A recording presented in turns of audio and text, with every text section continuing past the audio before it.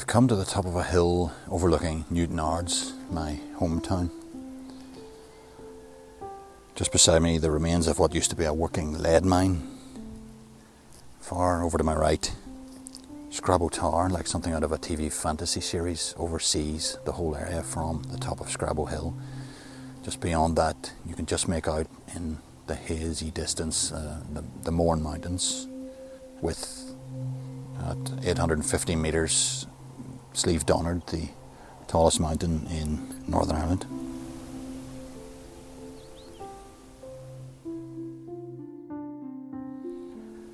The sky is a bit overcast now, but a few days ago as I stood at this spot to cap the whole scene, there was an unravelling vapour trail just cutting across the blue of the sky, probably some 10 kilometres above the whole scene, left by one of the few planes still flying.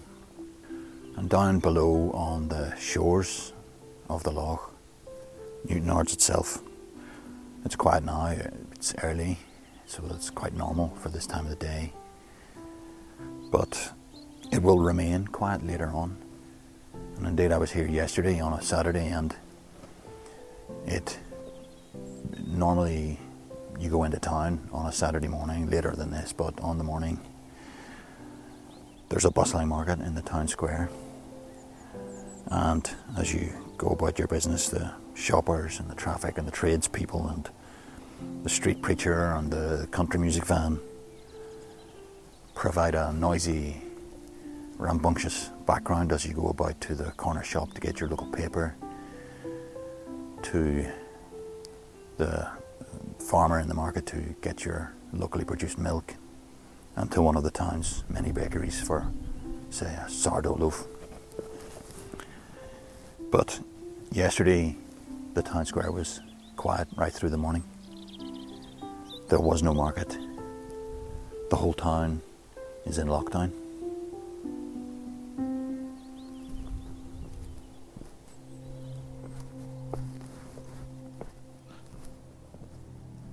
The coronavirus pandemic that has swept the world has affected everyone and everything. We have seen princes and prime ministers catch it, as well as the rest of us, the common 3/5, as an uncle used to say. Us ordinary commoners, our small town neighbours. But of course, it's an illusion. The pandemic doesn't affect everyone equally. Some are far better placed than others to be able to work from home, say, or to get the best treatment, to afford proper protective equipment and sanitation, to hire help to teach the kids or to look after an elderly mum, so that they can get on with their jobs at full salary, in relative peace, using their high-speed broadband and purpose-bought laptops, occasionally stopping for a stroll in their capacious gardens. Not quite the same experience as a front-line, low-paid care worker who can't work from home, who hasn't been provided with adequate equipment, and who has a third-floor apartment with no garden and precious little help looking after the kids, to say nothing of their gran. It was a similar story just over a decade ago when the great crash happened. Banks and financiers got bailouts, the commoners got cutbacks.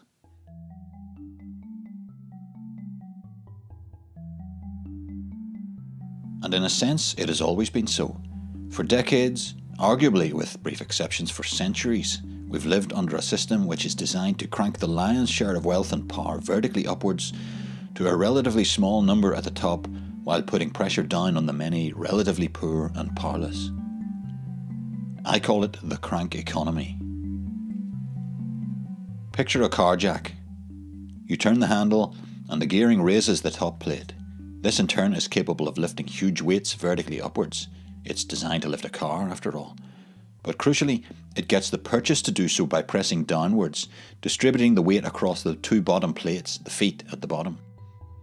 Just as with a car jack, our global economic system has long been structured largely, though not exclusively, to direct forces vertically, to crank wealth and power upwards by putting pressure down at the bottom, with one footplate pressing on low-paid and insecure workers, and the other on the resources of the living planet itself.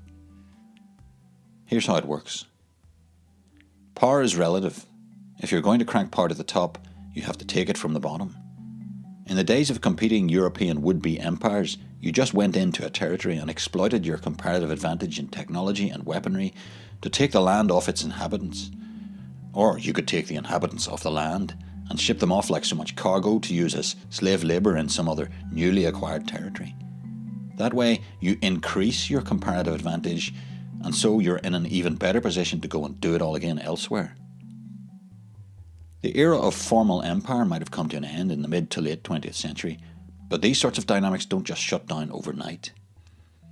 After empires, enterprises, with the encouragement of the Reagan and Thatcher governments and their successors, continued the competitive acquisition of power, each trying to get one up on its rival, often by undercutting them on price. But low prices don't come cheap. Somebody's got to pay the real cost. Often it's the workforce that shoulders the cost. Sometimes it's the supplier, sometimes it's the living earth. The manager of Mega Cheap Superstore, say, sees that milk is a penny cheaper in Super Cheap Megastore, another big box of a shop across the road, so he, I bet it's a he, reduces the price by 2 pence, or 5, why not? Then the manager of the rival store looks back across the road and knocks off another few pence, and pretty soon the farmer, remember the farmer with his milk in our local market, has to sell to one or other of the big boxes at a price that doesn't even cover his costs. The farmers then have to start cutting costs too, just to stay afloat. But you can only do that by going to scale. So small farms sell out to big agribusinesses who do everything on an industrial scale and with industrial quantities of pesticides and chemical fertilizers. And if there's an occasional spill, well, they can cover the cost of any fines they might get, though it's an outside chance, and still come out in profit, not least thanks to the industrial quantities of public subsidies they receive. Toxins are dumped into the air or into the waters. A diverse range of species in a given area are chemically wiped out to make room for an efficiently harvestable monocrop. Oh, and let's not spend too much on safety equipment for the workers administering the poison. Wouldn't want to eat into our bottom line after all.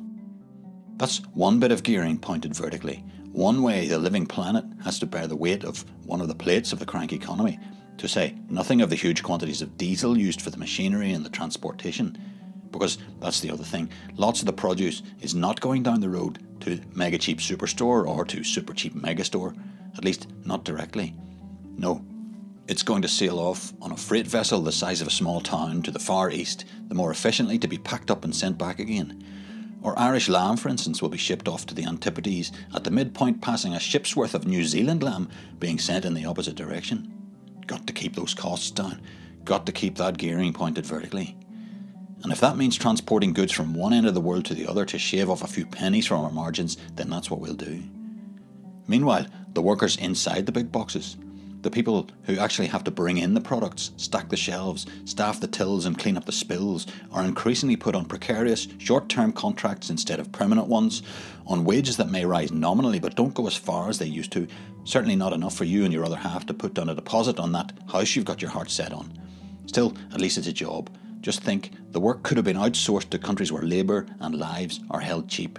That top you bought in Prima Rosa, not its real name, was it stitched together by Bangladeshi women working 70 hours a week for poverty wages in an unventilated factory with too many floors and a chain around the fire doors?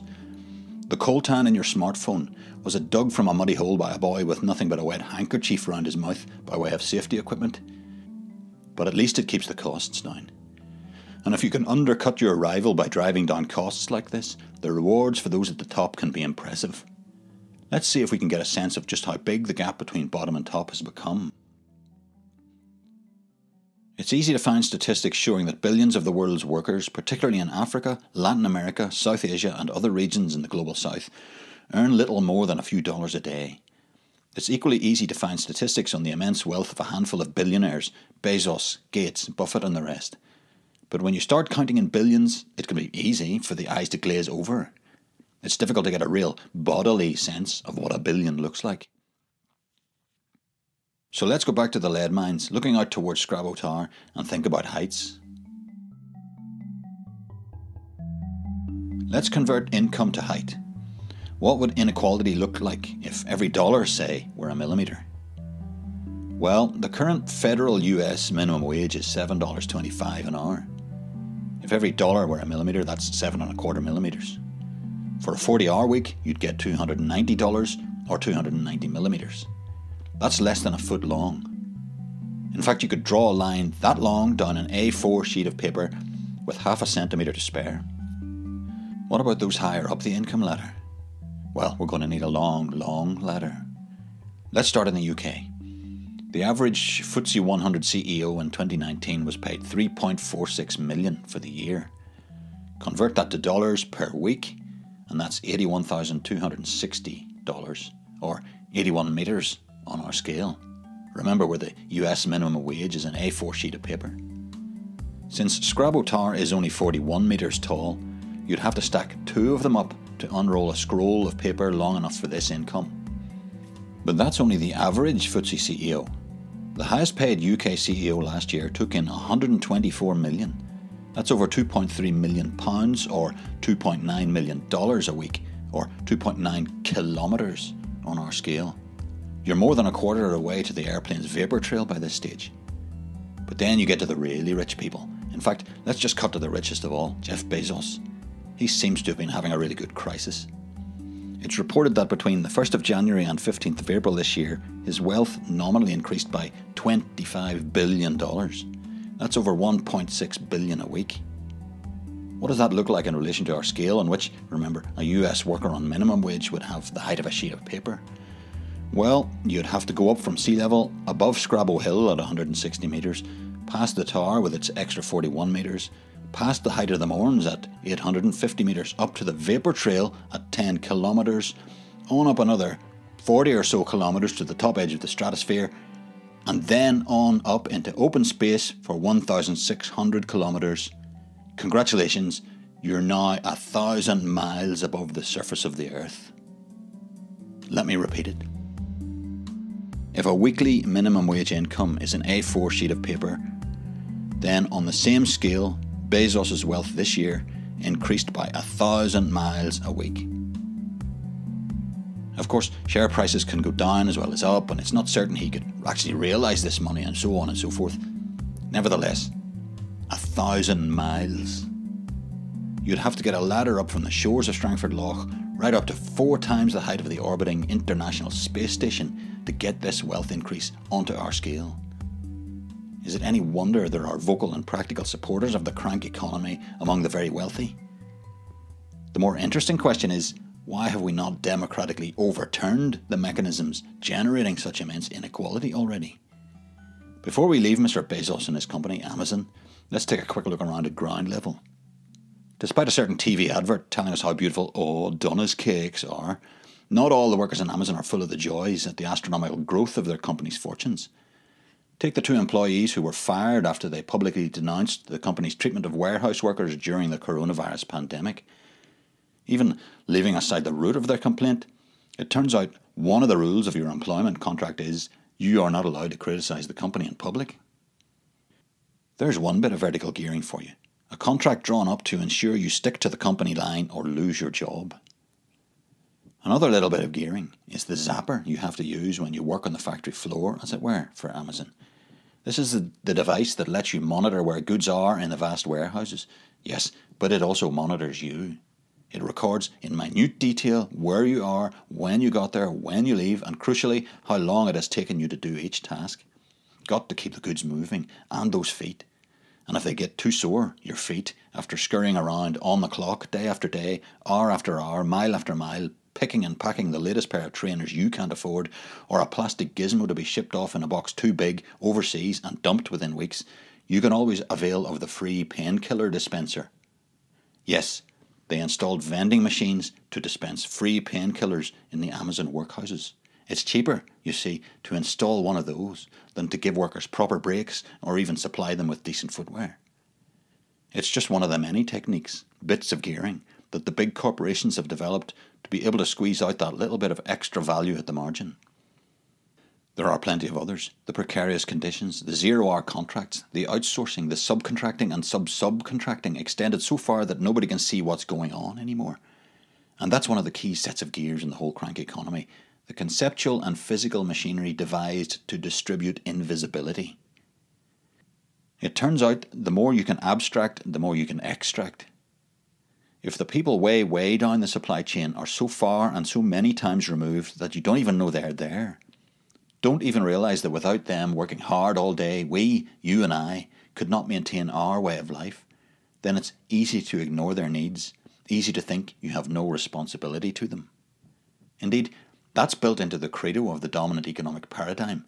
As a market participant, I ought not to concern myself with what happens to others. Don't take my word for it. Listen to someone who knows his markets. When George Soros was asked about his highly profitable role in the Asian currency crash of 1997, he replied, "As a market participant, I don't need to be concerned with the consequences of my actions." The human impact, the jobs lost, the lives turned upside down are simply cropped out of the account, rendered invisible. These real bodily human beings with their hopes and desires and fears and families and pets and hobbies and fondness for a particular kind of bread, who like this newspaper and not that, who can't stand country music but would miss it if it were gone, are all reduced to abstractions, reduced by being viewed from a great height to the status of so many moving dots. And would it really trouble you if I were to offer you, like some latter-day Harry Lime, $20,000 for every one of those dots that stopped moving? And some of them do, stop moving. I mean, we've just come past the 7th anniversary of the collapse of the Rana Plaza building in Bangladesh, an avoidable industrial accident that killed over 1,100 people. That this was an absolute outrage was clear at the time, but that didn't stop Forbes magazine from publishing an article saying, "Tragedies such as this naturally provoke emotional reactions, but reason and perspective, rather than emotion, are needed when deciding how to respond," before going on to argue that US employers should neither pull out of the country nor invest in safety equipment for the workers. They should not pull out because such factories employ some 4 million workers, and in the grand scheme of things they, the Bangladeshis, are better off with the factories than they would be without them. The benefits outweigh the risks. Does it surprise anyone that at no point does the author of this lofty and noble judgment ask any Bangladeshi workers what they actually want? No more than the European powers gathered at the Berlin Conference of 1884 asked any Africans if they wanted their land carved up between England, France and Belgium. It's true, let's be clear, that simply pulling out and shutting down all the factories, immediately throwing millions of people suddenly into unemployment, would not help, to say the least.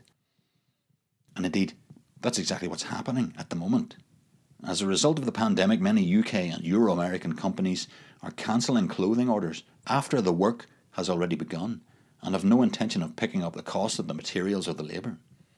So no, we should not be pulling out. Rather, what we, you and I, should be doing is demanding of our companies that they pay more, that they do invest in that safety equipment, that they treat everyone in the supply chain as a partner and not just as a more or less costly input. You can't separate the product from everything that goes into producing it. The materials, the sweat, the skill, the pollution or otherwise, the rickety buildings or otherwise. Yet that's exactly what the abstractive, extractive crank economy demands of us. All we are allowed to see is the finished product shining on the supermarket shelf and the price ticket. The only eyes we meet in the abstract market are eyes that take no account of your existence, nor you of theirs, except as buyer or seller. The rest must remain invisible, rather like the profits extracted and whisked overseas to what get called tax havens, but which should be called tax voids, black boxes designed to keep profits hidden away from public scrutiny. Well, you can avoid taxes, but you can't evade responsibility. The corporations who claim, like Soros, that they don't need to be concerned about the consequences of their actions should start getting concerned because the transition is coming. Of course, it should have already come. The crank economy should have died or at least begun to self-destruct after the crash of 2008. The 40-year experiment in handing more power to the disembodied, abstract market should have been read as a conclusive ethical and socio-political failure, a move away from democracy, not towards it. But somehow, the political establishment, with the assistance of some very wealthy donors, persuaded enough people, not everyone, but enough of them, that the best thing to do to recover from the crash would be to get the crank turning again as fast as possible. And so we fell to and got cranking, returning the big corporations to profit, no strings attached, pushing soft loans instead of prison sentences to those who had driven the economy into the ground, and rolling out a programme of huge and lasting cuts for the ordinary citizens, the commoners, because, we were told, we had to live within our means and there was no magic money tree. Today, with the pandemic forcing businesses to pull down the shutters, there are those who would like to try the same game plan once more, go to the public purse to get the sort of support that only the public as a whole can provide, then afterwards pat them on the back and ask them to tighten their belts, shoulder another round of austerity and get that crank turning again, to get our businesses back into profit as quickly as possible. After all, we're all in this together. Meanwhile, even during the pandemic, the gears get cranking again. In the UK, research from Autonomy shows 1 million of the people we now rightly cheer on as frontline workers are on what could be called poverty pay, and not coincidentally, 98% of those are women. And a report from the High Pay Centre shows that between a fifth and a quarter of the country's top companies are planning to use public money to cover 80% of the wage costs of some of their workers. In the US, 80% of tax breaks created by the COVID-19 bailout go to the wealthy and to big business. Hedge fund investors are set to benefit most from the package. Oh, and wealthy real estate owners. Good job none of them are in any position of political power, eh? I mean, we wouldn't want those who are set to benefit from increasing inequality to be in a position to write the rules and adjudicate on their fair application. But of course, that's exactly what we do have. Wealth is power. It's power to hire and fire on your own terms, especially ever since the first act of both the Margaret Thatcher and the Ronald Reagan governments was to strip power from the unions and give it to corporations. It's power to write the rules or bend them in your own favour, power to pour resources into campaigns to elect politicians favourable to you, so that one person may mean one vote, but that person may not have all that much choice between one market-friendly politician and another. And it's power to buy all the newspapers and other media outlets you need in order to get your message across day in, day out, knocking down every proposal to give the commoners back some degree of power. So many gears in the machinery, all pointing the majority of their forces vertically. But if it didn't come after the crash of 2008, surely the change is coming now. We have seen, during this pandemic, the cloaks of invisibility usually thrown over care workers and cleaners and shelf stackers and posties and delivery drivers torn off, and as for the staff of the NHS, we stand out and applaud them on Thursdays. Great, but applause is not enough. It's time for a great revaluation. There's a new world coming, and it's ours for the making. So let's start by getting away from the crank and developing a new political and economic model. What will it look like? Well, let's get back up that hill.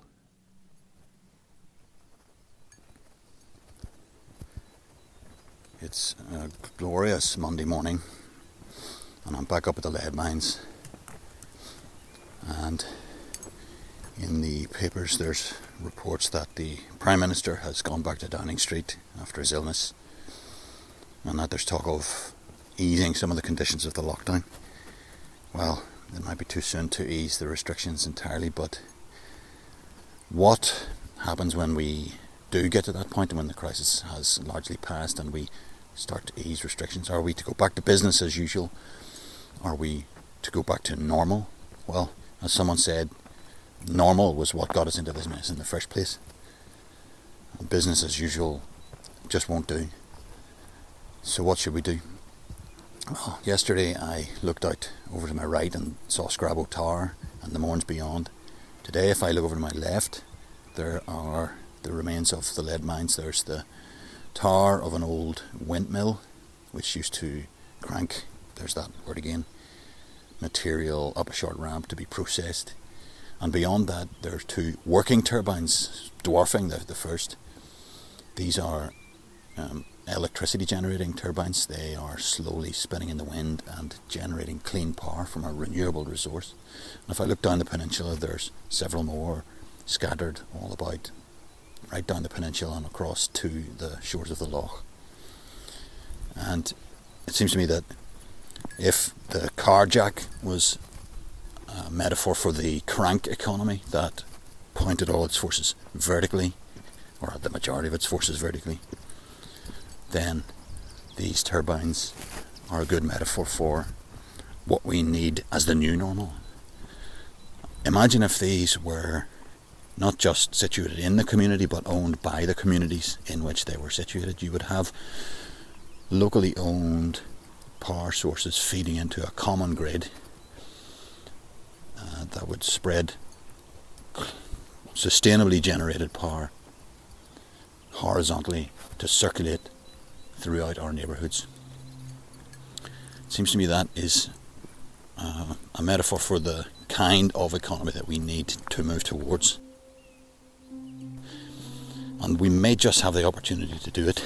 The chance, at any rate, it's not a certainty. But we've been here before.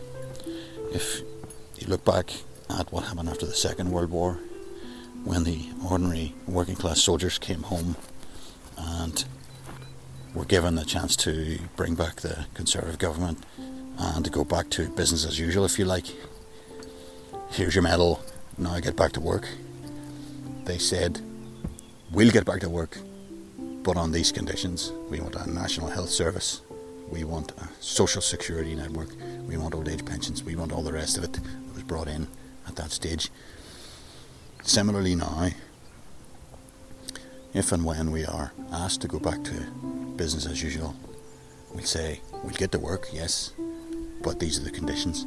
For example, if a profitable company comes to the government now on behalf of the people, we need to be pressing them to say, yes, we're very glad you came to the public for help at this time of need, but now here's our conditions. We want workers on your board. We want a pay rise for the lowest paid in your company. We want your money out of the tax havens and out into the open where we can see whether you're paying your fair share or not. We want a wealth tax so that anybody whose wealth is increasing at astronomical rates share the burden of getting the economy back to work in a different way. It won't be easy. There'll be those who want us to go back to turning the handle of the crank as fast as possible. But we can't do that. We can't continue to crank wealth up to a few individual spikes. We need to turn the gearing on its side and build an economy which is designed to generate wealth that's held in common. In short, we need to build a new Commonwealth.